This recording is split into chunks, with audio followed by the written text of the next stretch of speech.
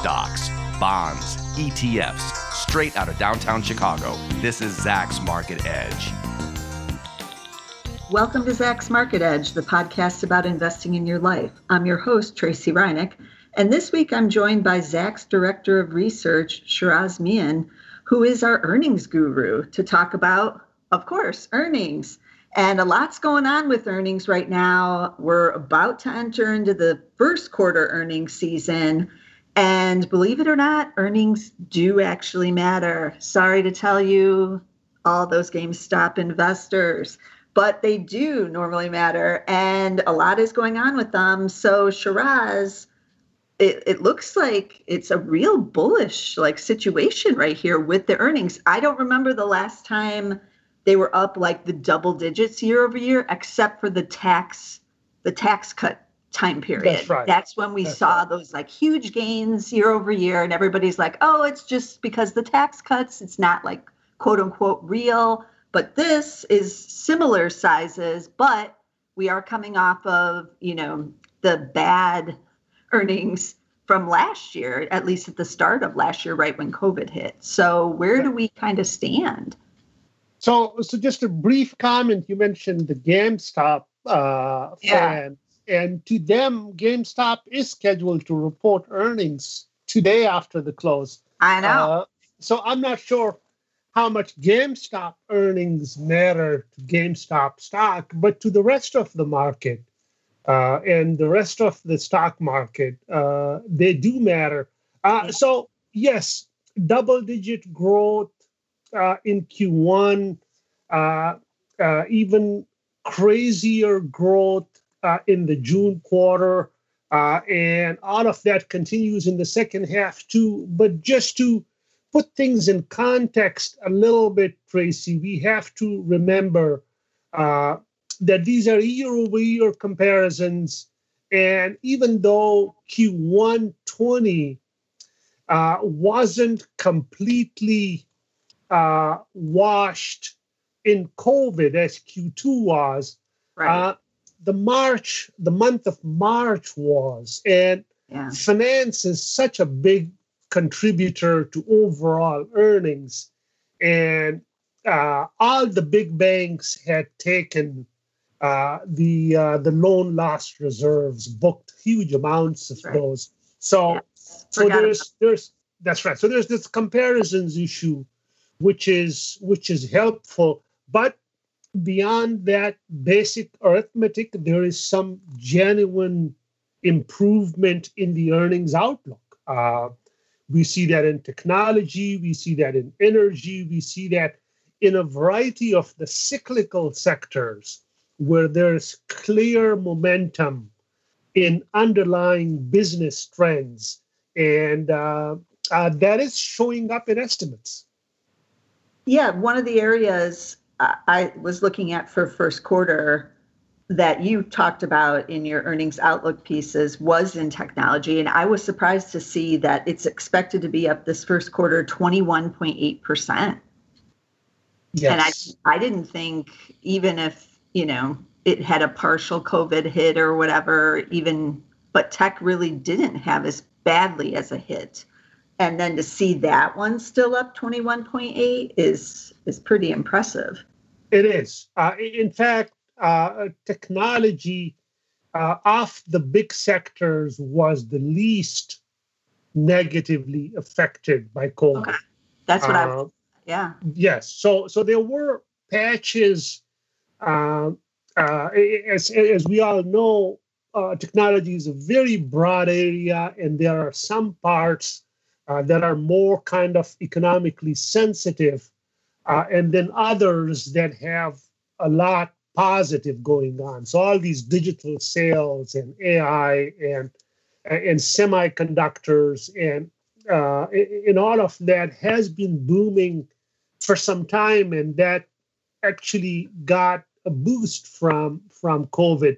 And then parts of the technology space that depends on conventional spending on hardware and other material like that has been weakened by COVID. But that's been such a such a shrinking space of the broader technology pie.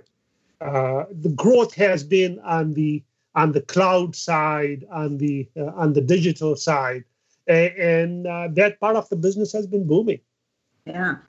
Now you also say that 10 of 16 sectors are up in the last 3 months, and it's led by autos and energy, which have both doubled in that time. But then energy is still expected to be down 7.9% year over year. But is that because of how horrible it was a year ago? And energy has just been struggling for quite some time anyways. So even down 7.9 is still a huge improvement, it sounds like. That's right. Yes. So yes, energy was one of the badly hit areas, not as badly hit as transportation is or as discretionary was, but still demand practically evaporated in Q2 last year, particularly towards the end of Q1. But the more impressive development on the energy front has been the momentum in commodity prices. And not only has oil prices recouped a big chunk of what they lost, but demand outlook is improving. The demand for refined product is improving, and a whole bunch of the industries where crude products get used as feedstocks in the chemicals and all the other economically sensitive areas, the outlook for those areas has been steadily improving too. So a big reason for the optimism on the energy side is how strong the positive revisions trend has been. Okay. And that's a comment on the auto sector as well. Many of us did not see how strong the demand on the auto side has turned out to be. I guess we shouldn't be surprised, but it wasn't in the estimates, and that has started showing up both for Q1 as well as for the coming quarters. Does the auto sector for us here at Zacks, is that the manufacturers and the parts guys? Does it also include like the retail side, or is the auto retailers in retail? The auto retail is in retail. We have all the different original equipment manufacturers, so the major major automobile makers, truck makers, and then everyone that supplies to them. Okay. That's in the auto area. So that'll include, in addition to parts, we'll have the tire makers and everyone involved in the supply chain. Okay. Finance is expected to be at 45.9%, but now that you've mentioned about the reserves that they had to put into place a year ago, maybe that's not as good as it seems, or is it? It is actually. So there is the simple explanation of the base effect. So the year earlier period was pulled down by those unusual reserve bookings. So the comparison to this first quarter, which is a more normal period, looks better. But all this chatter in the market, the fascination with the steepening yield curve, the longer end of the Treasury yield curve going up, that is a directly beneficial development to the financials in general and the banks in particular. It's a direct boost to their margins. So estimates for the financials have been going up because the margin outlook for financials has been improving as the 10-year yield has been going up. Yeah, I don't think I've ever seen this many banks as Zach's number one ranks, like the kind of smaller community and regional banks that we have ranks on. There's like dozens of them as number one. That's right. That's right. Yeah. The outlook, even though the top line, the revenue outlook, is very closely tied to the economy, and the outlook for the economy is improving quite a bit too. But the big positive for banks is on the margin side. As these interest rates go up, every new loan that they are making is bringing in more money for them than it was a year ago. Yeah. So where is the weakness in the first quarter? Is there any? Yes. So transportation still remains problematic.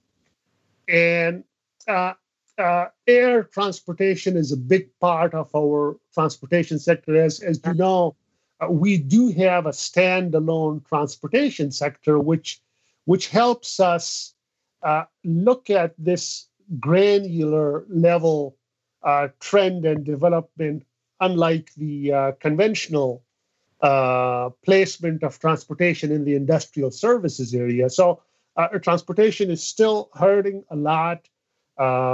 The outlook for the railroads and the trucking is good, and it's tied to the trends in the broader economy. But the air travel is still a big constrained part of it, and that remains very weak. And then discretionary. Okay. Discretionary has a big component in these hotels, casinos, and all that kind of businesses. And that's, again, very closely tied to travel and leisure and hospitality.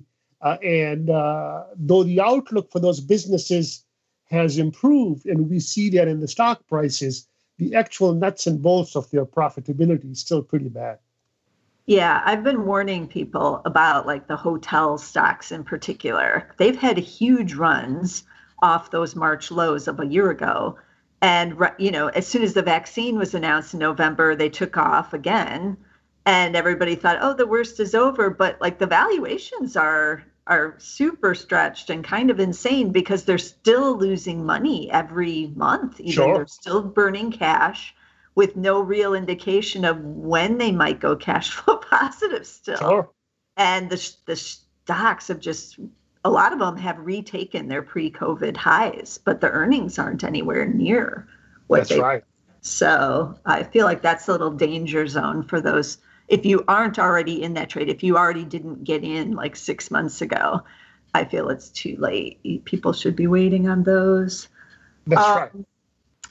Okay. And one brief comment on that, Tracy. We tend to kind of lump everybody in the same trade. So reopening good for leisure hospitality, everybody gets lumped into that on the downside as well as on the upside. So an air carrier that's more domestic and would benefit as we reopen more is perhaps makes a lot more sense than someone that's more international oriented, more geared towards business travel, because that will be a lot slower in coming back to normal. So not all of these players benefit to the same extent from the reopening trade as the market action seems to suggest. So it sounds like you're basically indicating that an investor would be better off buying like a Southwest or a Spirit Airlines or Alaska maybe. Right. Versus a United or a Delta that has a lot of international routes. Exactly. So the international travel, as we are hearing all these headlines about how the vaccination rollout in Europe and in other parts of the world is a lot slower than it is in the U.S., and that will have knock-on effects on how how quickly they can reopen. And but even beyond reopening, there is this emerging thinking that perhaps business travel will take a lot longer than was the case. We, even though of all the negatives we all have internally developed against Zoom calls and everything, it is a far more efficient way and simpler way of doing business than traveling across the world for a single meeting. Yeah, for sure. Yeah. So what do you think about the plays like Zoom, the pandemic plays that were huge last year in 2020, and now they've taken a bit of a hit now that the vaccine is rolling out and people are thinking about the recovery, but it sounds like maybe the good times might not be over in some of those pandemic plays. Yes. So we need to see the other side of the pandemic, and we need to see some measure of normalcy return, and then we evaluate how much we value these services. I strongly feel that a lot of these services that we relied on heavily during the lockdowns will be with us on the other side, and it isn't just a one-time phenomenon, but the magnitude of that demand needs to be test-driven and stress-tested. And I don't think none of us is in any position to know definitively to what extent we'll be relying on that. But I strongly feel we will be relying on it. Yeah, Zoom Video, which is ticker ZM. Always remember, it's not the other one. I won't say what that one is. That's right. It's ZM. They had a 52-week high of $588, and they're down to $342 right now. So that's a pretty big pullback there. Yes. So we'll see what's going forward. I mean, a lot of the traders have just taken their gains and gotten out of there, but like a lot of those kinds of plays are going to be interesting. What about on the retail side of the pandemic and what those estimates are looking at? Like, I took a look at Amazon because obviously that was a big pandemic play, and their earnings growth looks like phenomenal going forward. Even this year up another 18%, and then next year expected to be 37% for just earnings growth. But then I took a look at Target, and that's expected to decline 8.8% this coming fiscal year. So what should I be thinking about some of these like retail pandemic plays now? So there is a distinction in the broader retail space. I think the smarter thing to do would be that companies that were deemed non-essential and were down because no business, and that forced them to go digital and make those changes that in normal circumstances would have taken them years, ended up being executed in a matter of months. Now would be the time for those companies to benefit from those investments. Like, who would be an example of that? Like, are you talking about like a Dick's Sporting Good that had some digital, but then their stores all shut down, and then we all had to order online from Dick's, and now their digital is much better and more efficient, or even like a Macy's that had to do the same thing? Exactly. So yes to both of them. Okay. And I think the more interesting opportunities could be in the likes of Macy's, because one could envision them being such a bellwether for traditional department store shopping experience, even though the digital experience and the what we encountered during the lockdowns was comfortable and efficient. there may be a huge pent-up demand for just going in the stores and sampling and going back to how life used to be type of stuff. And to the extent that these companies have relatively stable financial profiles, and they were able to make investments in the digital side of their business and have a good enough physical footprint complementing that, these companies could be strong beneficiaries of that. A Target, a Walmart, a Costco, who were deemed as essential and got a huge boost in their business as a result of that, obviously will have some fall off in that business. Yeah. So the outlook for them is still very strong. They ended up making huge investments in the digital experience too, and a number of them have really come out with compelling digital offerings that could stand their own vis-a-vis an Amazon or another digital-only kind of player. But they will have relatively more competition on the other side compared to what they had last year. Okay. Yeah, that's interesting because, I don't know about you, but I'm not super excited to go to like a supermarket or any of those kinds of things right now, or like a Walmart or a Target. But I would be excited to go to like the shopping mall and into some of those stores like the Gap or a Macy's again, and just kind of like wander the aisles. Sure. Yeah. That's the type of experiences that we missed during the lockdowns. Yeah. And that's an easy urge to satisfy once we don't have as much fear about the pandemic as we had in the past.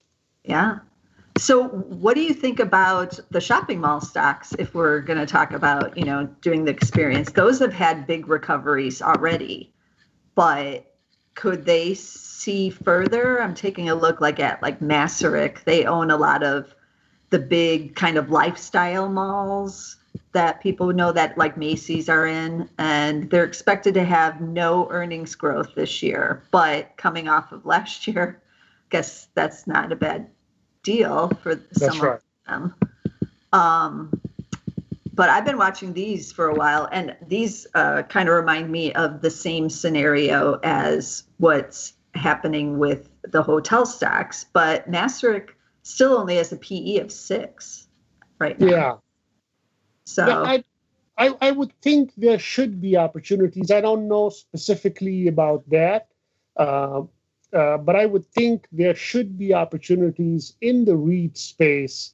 The issues that came to the front during COVID are related to the brick and mortar and the traditional retail space had been in play for years ahead of the pandemic. So none of those issues were new. There were a whole bunch of traditional retailers that were going out of business and were experiencing steadily declining traffic and footfall.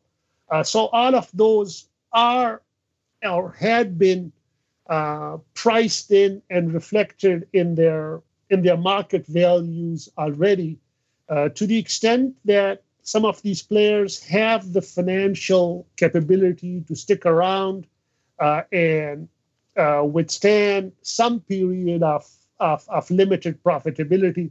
I can't imagine traditional retail all disappearing. There will be retail, as you mentioned, the need and the desire for to go into a store and browse and spend some time there. And then obviously the secular trends that had been in place pre-COVID and were accelerated during the lockdowns will remain with us post-COVID as well. A lot of the things that we have become used to shopping online will probably we will stick with that. And that's probably a benefit to an Amazon or a Walmart or any other player that we relied on over the past year. Yeah. Let's wrap it up with energy. What do you see any opportunities there, given the big gains in a lot of those stocks, but earnings still kind of making a comeback here? Can investors still get into any of those? And do you still like Chevron? Because that's always been your favorite whenever I've had you on. And they're still paying that 5% dividend at Chevron. Yes, I think there's still opportunities in energy, and yes, I still like Chevron. It's such a smaller slice of the broader market pie that I feel that most investors are underexposed to the area, and one could get a little fancy and take risks in terms of the E&Ps and the service players, but a company like Chevron is totally a much safer way to have energy sector exposure. I buy into all the conversation about carbon and environmental issues and all of that, but that's years in the future. We will be relying on these traditional energy companies for a long time, and these are very well-run companies. They have impressive returns on invested capital. They pay good, stable, juicy dividends, and obviously, just some small portion of the portfolio being in the space makes perfect sense from a diversification standpoint as well. Yeah. Okay. So we do have reasons to be bullish, it sounds like, going through the rest of this year. Oh, absolutely. Absolutely. Yeah. The outlook, look, earnings at the end of the day come from GDP growth, economic growth, and then margins. And margins were hit hard by the pandemic, and GDP growth was hit hard by the pandemic. And the outlook for economic growth for the U.S. economy is in the vicinity of how we used to see for emerging markets. So I'm reading estimates for Q2 that are in double digits for the U.S. economy. We have never seen those kind of estimates before. Yeah. The government is planning on, or at least talking about, more spending on infrastructure and other parts of the economy that should sustain the growth momentum beyond 2021 and 22, and all of that is positive for earnings. So there's a lot to be optimistic and favorable about the market as a whole. Okay, well, this sounds good. I probably will have you back on later on in the year so we can kind of see how it's all turning out. And hopefully it does have this bullish trajectory. It seems like it will. So this could be one of the record years, right? Yes. Yeah. Okay. Yeah, I strongly feel that the revisions trend, the positive revisions trend, has not fully run its course. And as estimates for the economy ratchet up, we'll see earnings estimates follow that in the coming weeks and months. Okay.